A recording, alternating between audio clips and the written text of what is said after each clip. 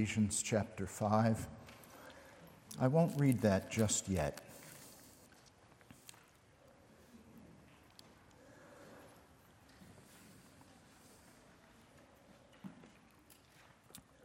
There's a lot of information in the sermon this morning, a lot of Bible passages.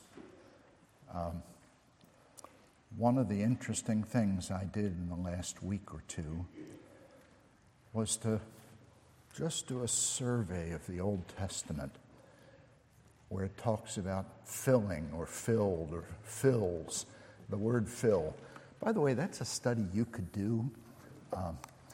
You could get on your computer, BibleGateway.com, and look at some of those words and see the several hundred references to fill in the English Bible, either the Old Testament or the New. So like I said, there will be lots of verses this morning because I actually want to survey some of those to kind of bring us all up to speed on the subject of God's fullness. But here's the main point, folks. At the end, my purpose is to help you to come to the place where you're not just saying, yes, that's what the Bible says, but instead where you're saying, we have to do this no matter what. No matter what comes, good or bad, difficult or pleasant, this command, be filled with the Spirit, we have to obey. Ephesians chapter 5, beginning at verse 15, verse 15, and through verse 21. Look carefully then how you walk, not as unwise, but as wise, making the best use of the time, because the days are evil. Therefore, do not be foolish, but understand what the will of the Lord is. And do not get drunk with wine, for that is debauchery, but be filled with the Spirit, addressing one another in psalms and hymns and spiritual songs, singing and making melody to the Lord with your heart, giving thanks always and for everything to God the Father, in the name of our Lord Jesus Christ, submitting to one another out of reverence for Christ. Pray with me, please.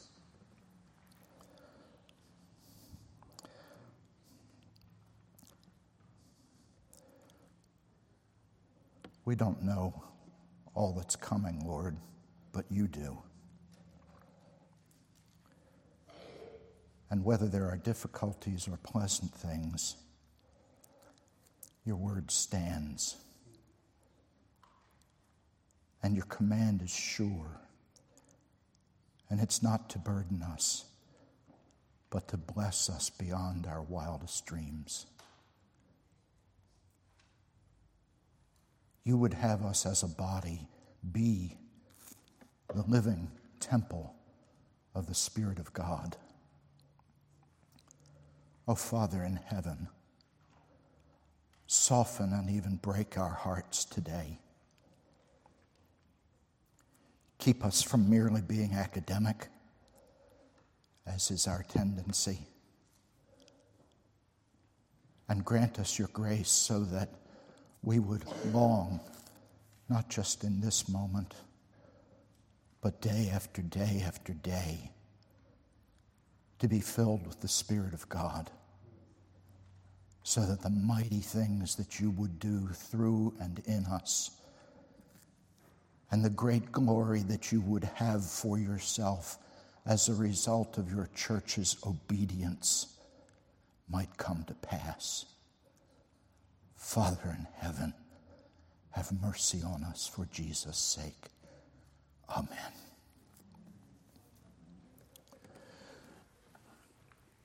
I preached this text a number of years ago here.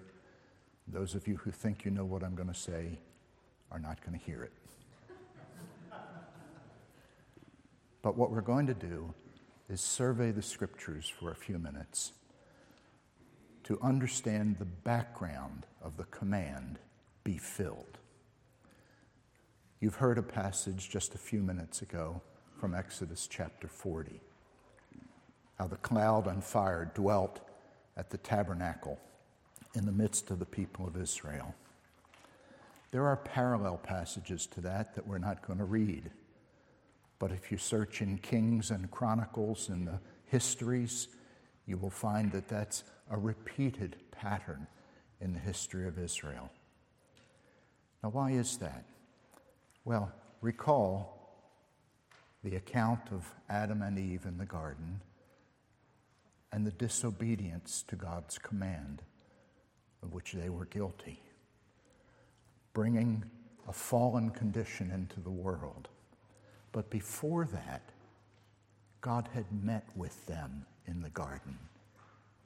He'd walked with them and been present. And afterward, God withdrew. He withdrew and finally cast them out of the garden because of their sin. You and I have been battling that ever since. Sin separates from God, but in His mercy He comes. He comes to be in the presence of His people. He came to Israel and met with them at the tabernacle. And then those other passages in Kings and Chronicles remind us that the same thing happened once the temple was built some years later.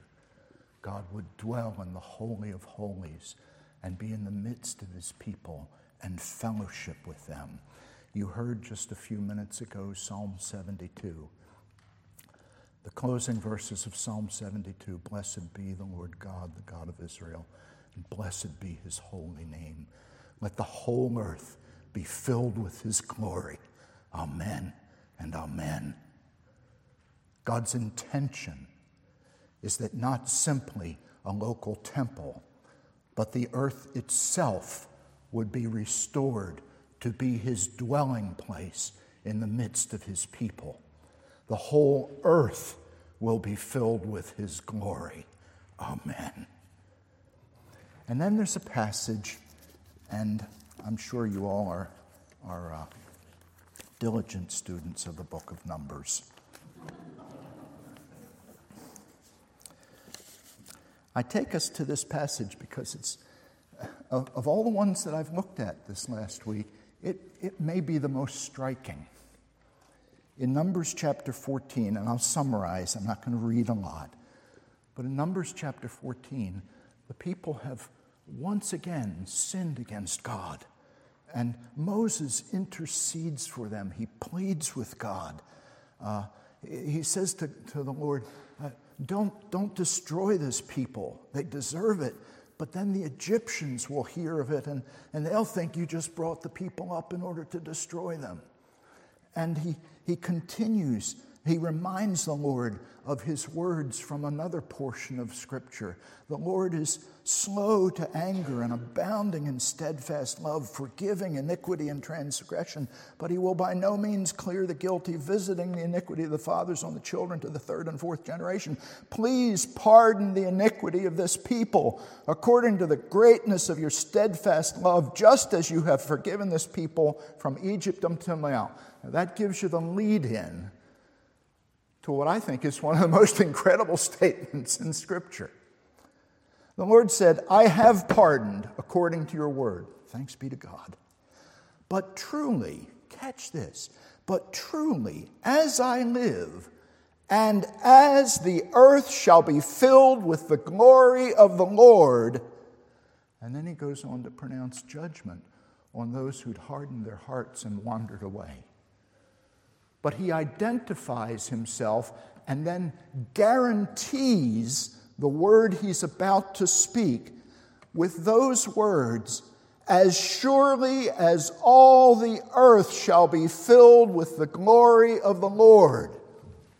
Why does that strike me as so significant? Well, in this context, you just expect that, yeah, God's He's forgiving. That's wonderful. He's remembered his kindness and his mercy, and yet he's still going to pass judgment on those who've turned away from him and scorned him and gone their own way and ignored the blessed offer of the promised land, and then tried to turn others away from it as well. And you'd think, yeah, that's the story, and he's going to run through it. But God identifies himself as the one who says, surely the glory of the Lord shall fill the whole earth.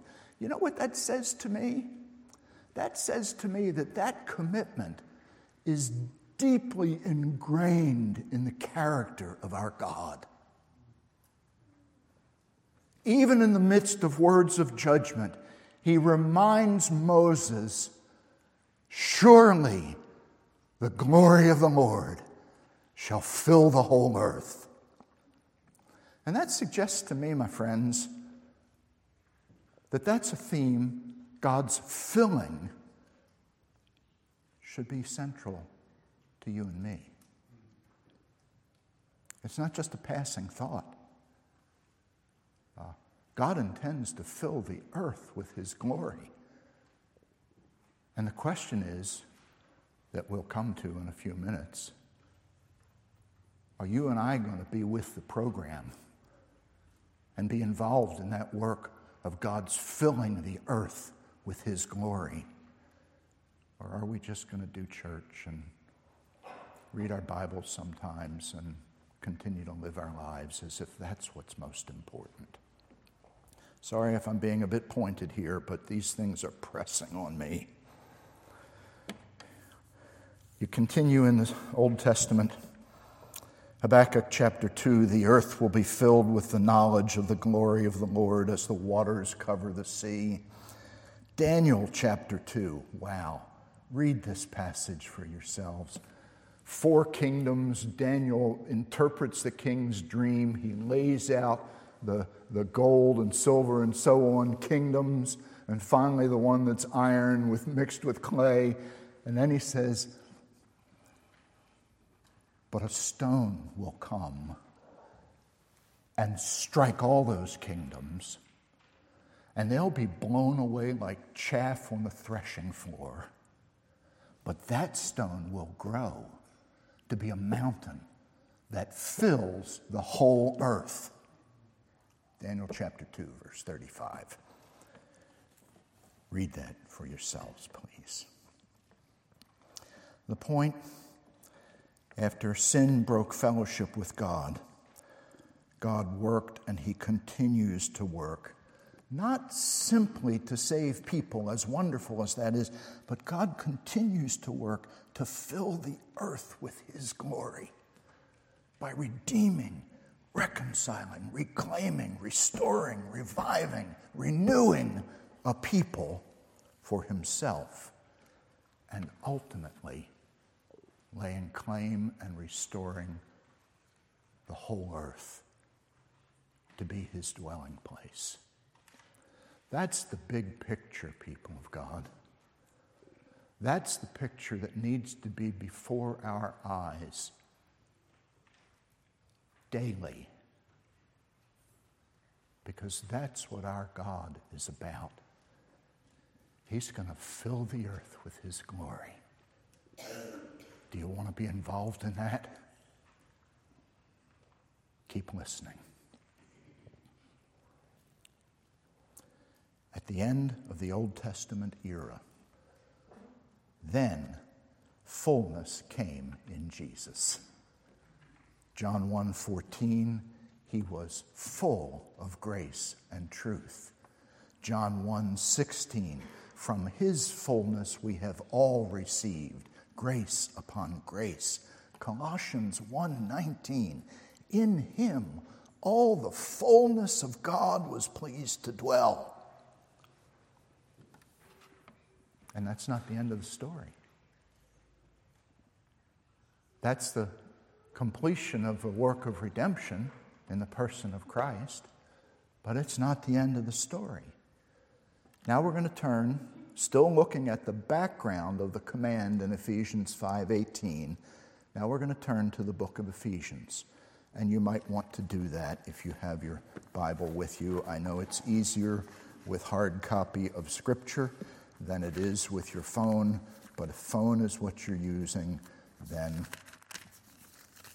go for it.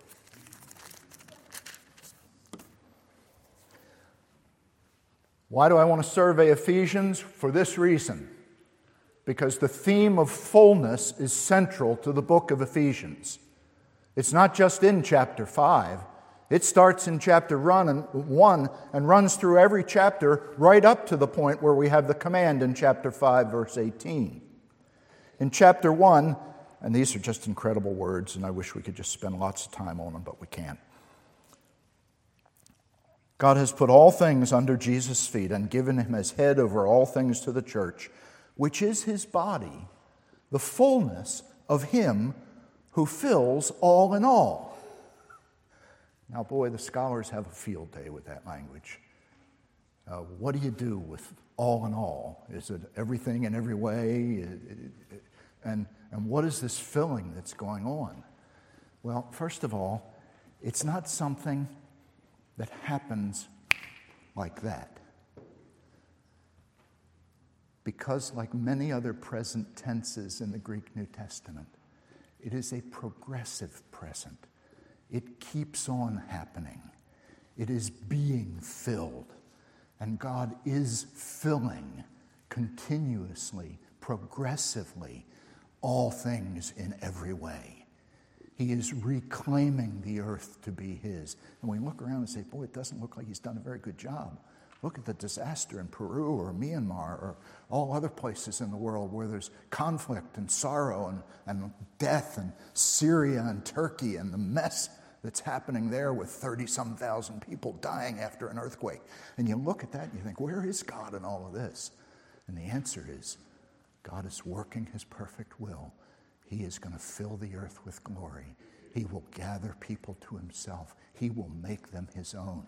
He will build his church, and the gates of hell will not prevail against it.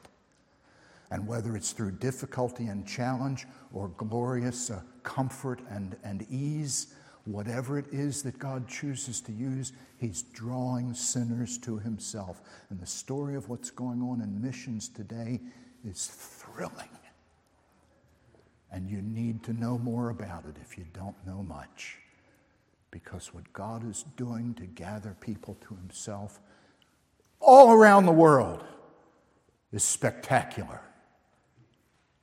And we ought not to be satisfied to simply be concerned with our own little corner of the world or our own little set of circumstances.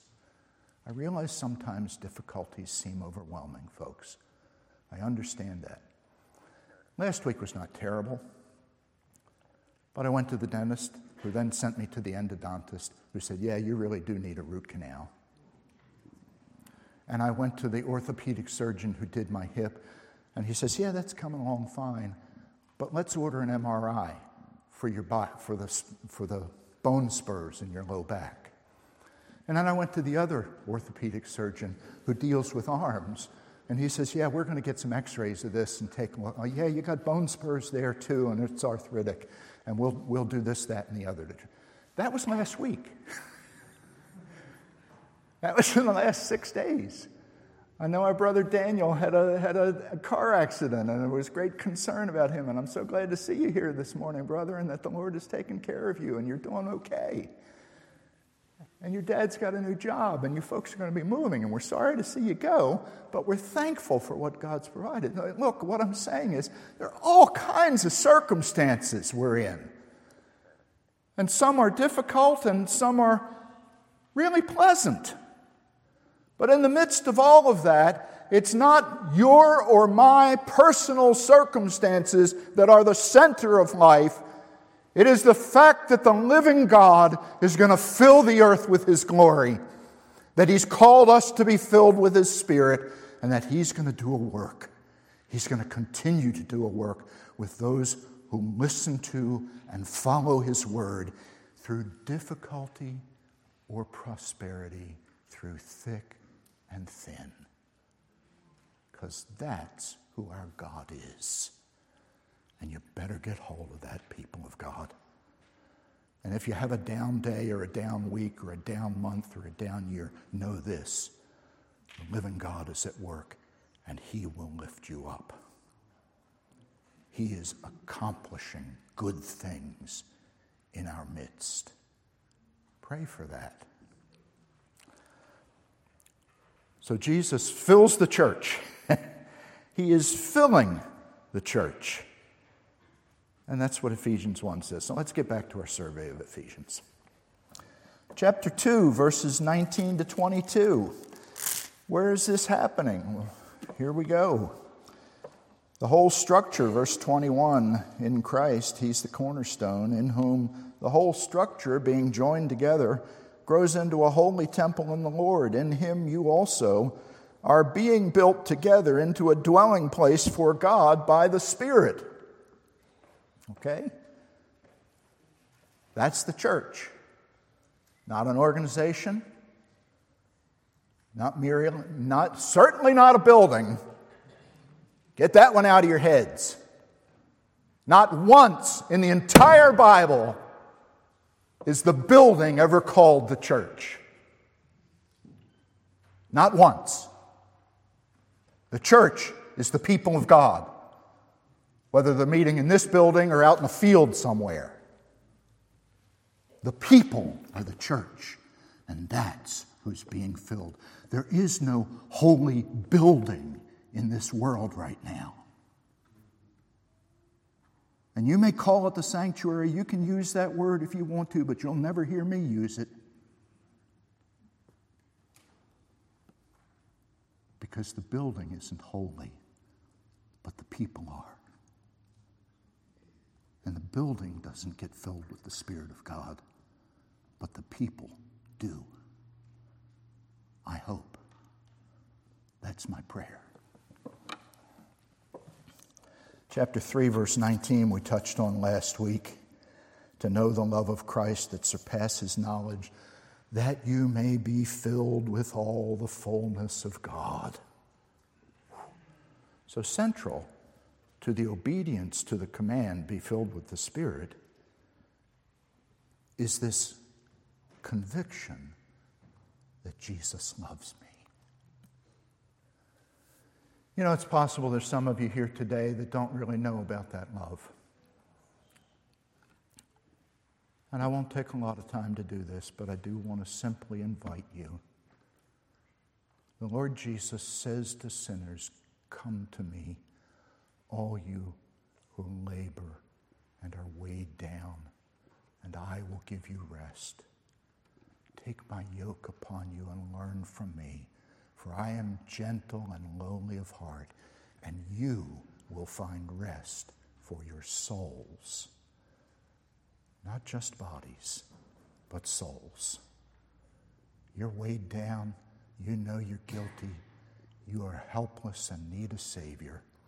You've tried and tried and tried and not made the grade, because you can't make the grade on God's terms, because He demands perfect holiness. And He receives that through His Son, who gave His life in the place of sinners, so that those who turn from sin and trust in Him have a record that stands up to the scrutiny of the living God. That is the record of the Lord Jesus.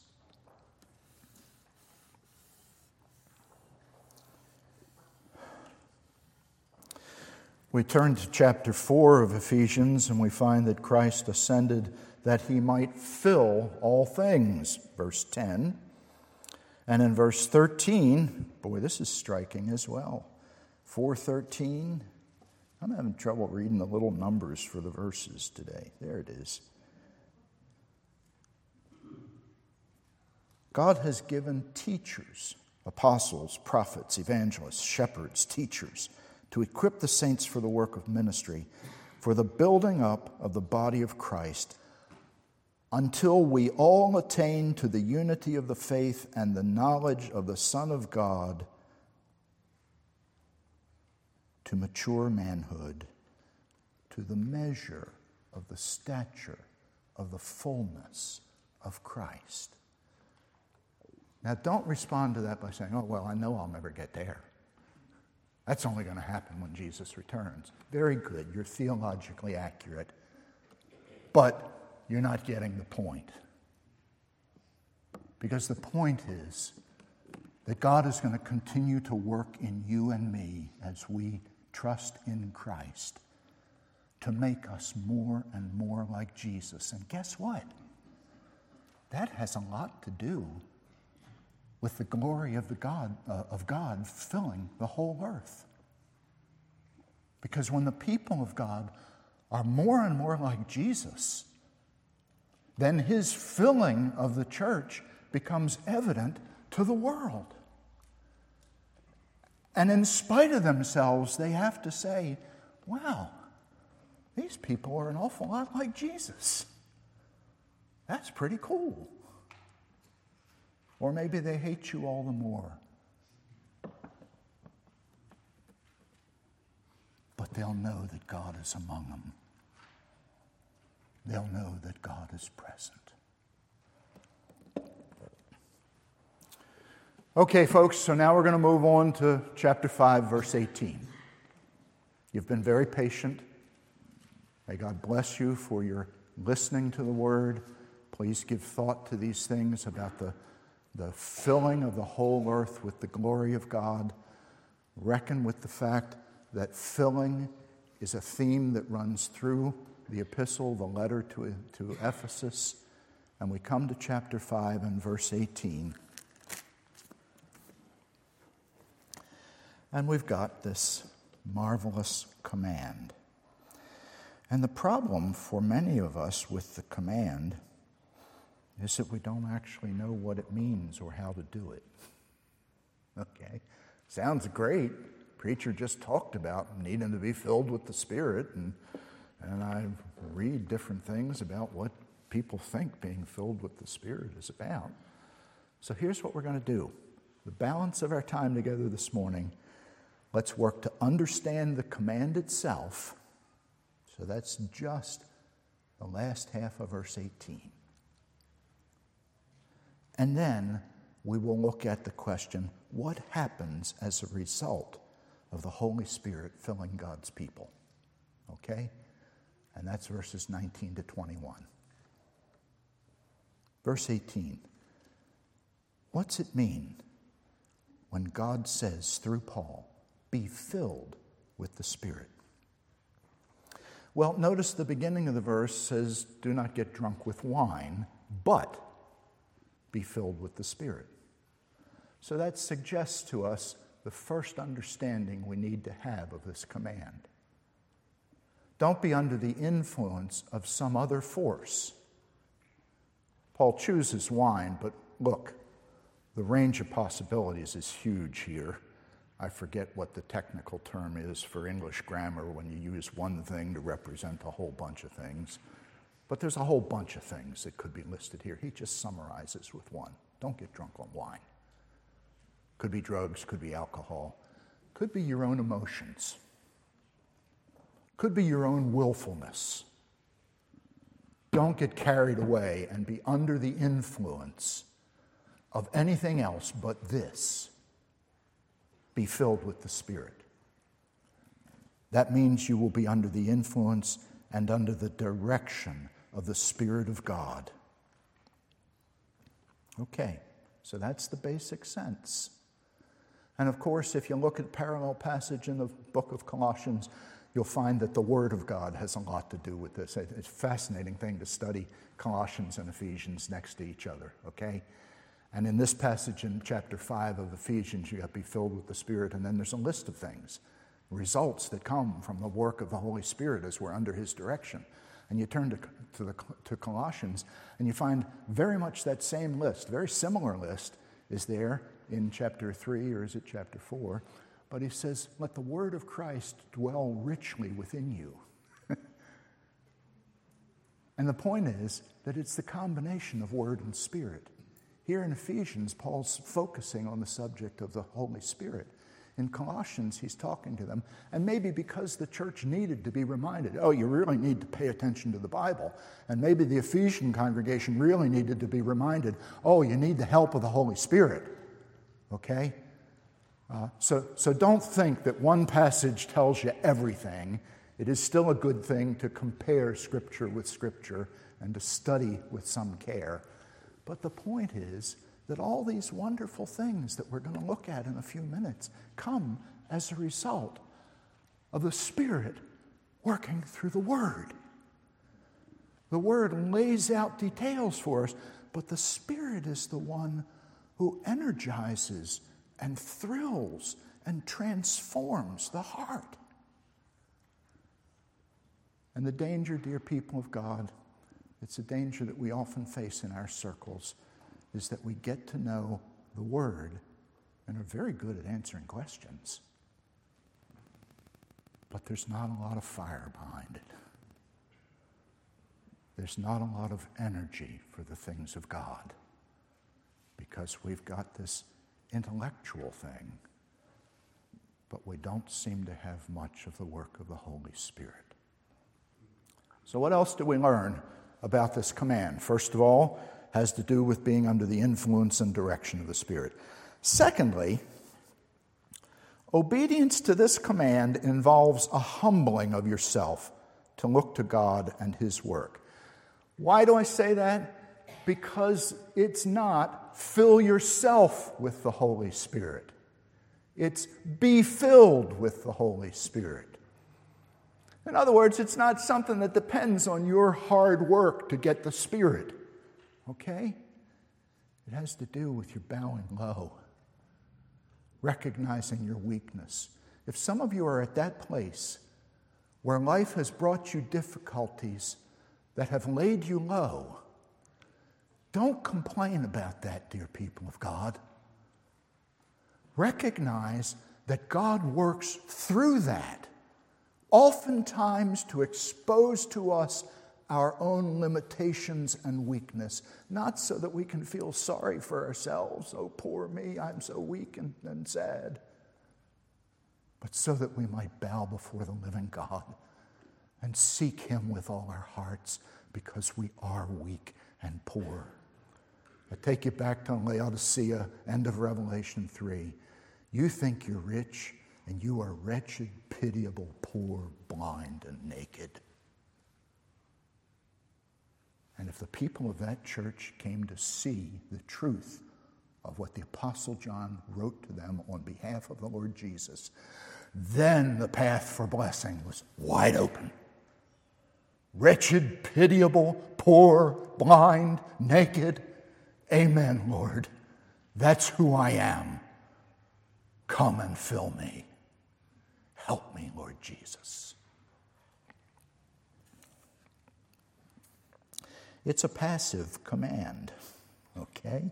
Not fill yourself, but be filled. Jesus said, blessed are the poor in spirit, those who know they're weak and needy. That's a good place to be, folks. Our culture teaches men to think differently. Our culture's wrong. You want to be a man of God? Be broken before God. Cry out to Him for help and strength in the midst of your weakness. Don't try to pretend you're something more. Repentance is an ongoing need in the Christian life. And repentance is not just about feeling lousy about yourself. 2 Corinthians 7:10 says, godly sorrow works repentance unto salvation without regret. Godly sorrow. Sorrow that's focused on having offended God. That kind of sorrow over sin. Not sorry because I got caught, not sorry because I look so bad, not sorry because I feel so bad about myself, but sorry because I've offended the living God. And if I've offended the living God, thanks be to God, there's a path open for me. If I only feel bad about myself, you're in trouble, folks. You are in big trouble if your problem is that you're wrapped up in your own emotions. But if you're sorry before God, then hallelujah, there's a Savior for you. Turn to Him. Cry out to Him in your need. Weep before Him over your sin and know that He welcomes you. This command is addressed to the body of Christ. That's the third thing I'm trying to say to you. It is to be under the influence and direction of the Spirit of God, to be filled with the Spirit. It is to bow before Him and seek Him humbly. Humble yourself before Him and ask for His work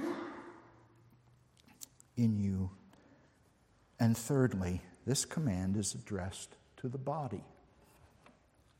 It's a plural command, folks. It's a passive command. It's a plural command. Doesn't mean you and I individually can't seek this for ourselves, but if the body isn't doing it, then there's trouble. The trouble is that the body isn't going to function the way it's supposed to function. And it can only function the way it's supposed to function if the Holy Spirit is at work in the body. Be filled, plural, with the Holy Spirit. How do you do that? Well, friends, there better be some praying together. You know, I've read several places recently that the prayer meeting, which historically in this country in the last century was on Wednesday nights at 7 o'clock. The prayer meeting is dying. Well, let's see a revival of a prayer meeting, people of God. Let's see believers gathered together crying out to God to do great things. Not off in a corner by themselves, although that's good too, but not just off in a corner by themselves, but rather gathered together, pleading with God for His work. Lastly, on this point, let's understand the command itself. It's not a one-time event. Have you ever noticed in reading the book of Acts that it repeatedly says that the apostles were filled with the Holy Spirit? What was wrong with those apostles? They had it. Did they lose it? No, because the present tense in the Greek New Testament is almost always a progressive present. Keep being filled with the Spirit. Okay? And so, obedience to this command does not involve a one-time event where there's a revival meeting and all of a sudden everybody's filled with the Spirit and then you're done with it. Okay? You just cruise on out into eternity filled with the Spirit. No.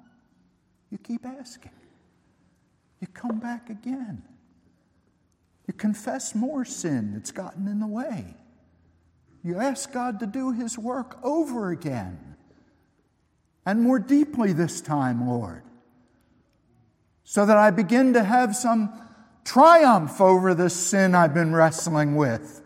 And it doesn't mean there won't be any sin, but maybe I'll make headway with that one. By your grace. Last question. And this we could go on for another hour. We'll do it in 5 minutes. What happens as a result of the Holy Spirit filling God's people?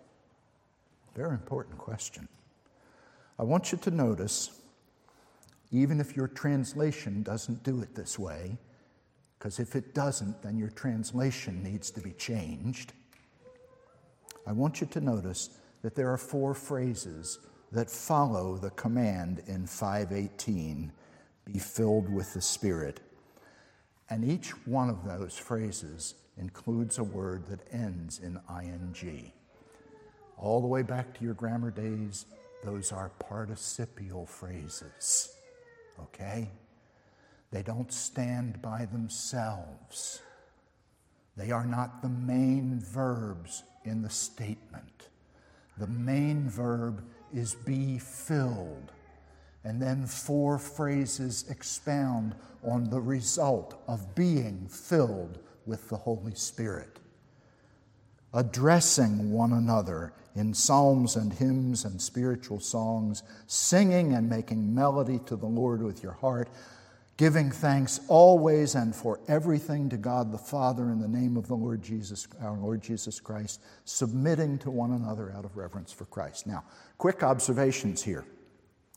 Notice that the first and last of those 4 have to do with our relationship with other people. Addressing one another and submitting to one another. Okay? And look, I don't believe the Bible's trying to turn this into a musical. Addressing one another in psalms, hymns, and spiritual songs. I think what Paul's talking about there is that with all the other things we talk about from time to time, we also need to be talking about spiritual things. We need to be seeking to encourage one another with the truth of God. We need to be sharing praises with one another. We need to be addressing one another with spiritual words. And we need to be submitting to one another. Boy, I could get going on this because the next verse, wives, submit to your husbands. Did you know that the word submit is not there in the original in verse 22? It's borrowed from verse 21. Submitting to one another out of reverence for Christ. In other words, everything that follows has to do with the relationships that we have with others and the way we submit to them in those relationships. How do husbands submit to their wives? By loving them as Christ loved the church. Wow. Makes me wish instead I had the wife's role, because just submitting is not nearly as challenging as loving the way Christ loved. But that's the calling. Now, okay, back to our main point. First phrase has to do with speaking about spiritual things. Fourth phrase has to do with mutual submission in the various roles God has given. Second and third phrases, look at those for a moment. Singing and making melody in your hearts to the Lord, and always giving thanks to God the Father through our Lord Jesus Christ in all things. With whom do those 2 phrases have to do? With God. You see? They have to do with the Holy Spirit's work in us in our response to God. So the first and fourth have to do with the Holy Spirit's work in us in our response to one another. And the second and third have to do with our response to God. Giving thanks in our hearts and worshiping Him, and always, always, always ready to sing His praises. What do those 2 things add up to, folks? This is really simple, but you might not guess it. We're called to love the Lord our God with all our hearts and minds and soul and strength, and to love our neighbors as ourselves. What the fullness of the Holy Spirit accomplishes in the people of God is obedience to the 2 great commands of Scripture. Jesus labeled them as the 2 great commandments. He said they summarize all the law and the prophets. Wow. You mean being filled with the Holy Spirit will enable me, by God's grace, to fulfill all the law and the prophets? Yes, that's exactly what I'm saying. The Spirit of God working in the people of God brings obedience to the commands of God, to the glory of God.